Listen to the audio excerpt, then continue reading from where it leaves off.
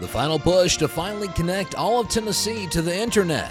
Hello and welcome to Tennessee Home and Farm Radio. I'm Thomas Capps. It's just time to get to the end of the line. We've talked about it long enough. There's been great strides in getting broadband access to all parts of Tennessee, but still estimates suggest that around 135,000 households still can't get high-speed internet. Many of those homes are in rural parts of the state. Those are all Tennessee homes that aren't able to do virtual schooling. They aren't able to shop. They aren't able to stream. They're not able to update farm software, any number of things. So that's really the last frontier, and hopefully get everybody connected.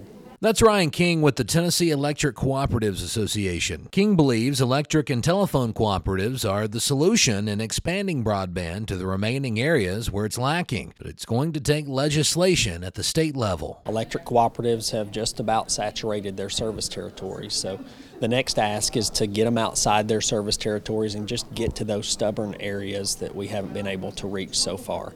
Kind of the limitation there is a statutory restriction, which keeps our folks from leaving their service territories and getting to those areas. If lawmakers make it possible for cooperatives to run broadband outside of their current areas, there's plenty of federal dollars available to make it happen. The federal government's sending $810 million to Tennessee through BEAD funding, and that's the hope is that that's kind of the last efforts and will get us to the end of the line. Certainly the dollars won't be around forever, so you want to get it done within that time frame. The end of the line that will hopefully give all Tennesseans access to a tool that's essential in our society. It's not much different than rural electrification back in the 30s and 40s.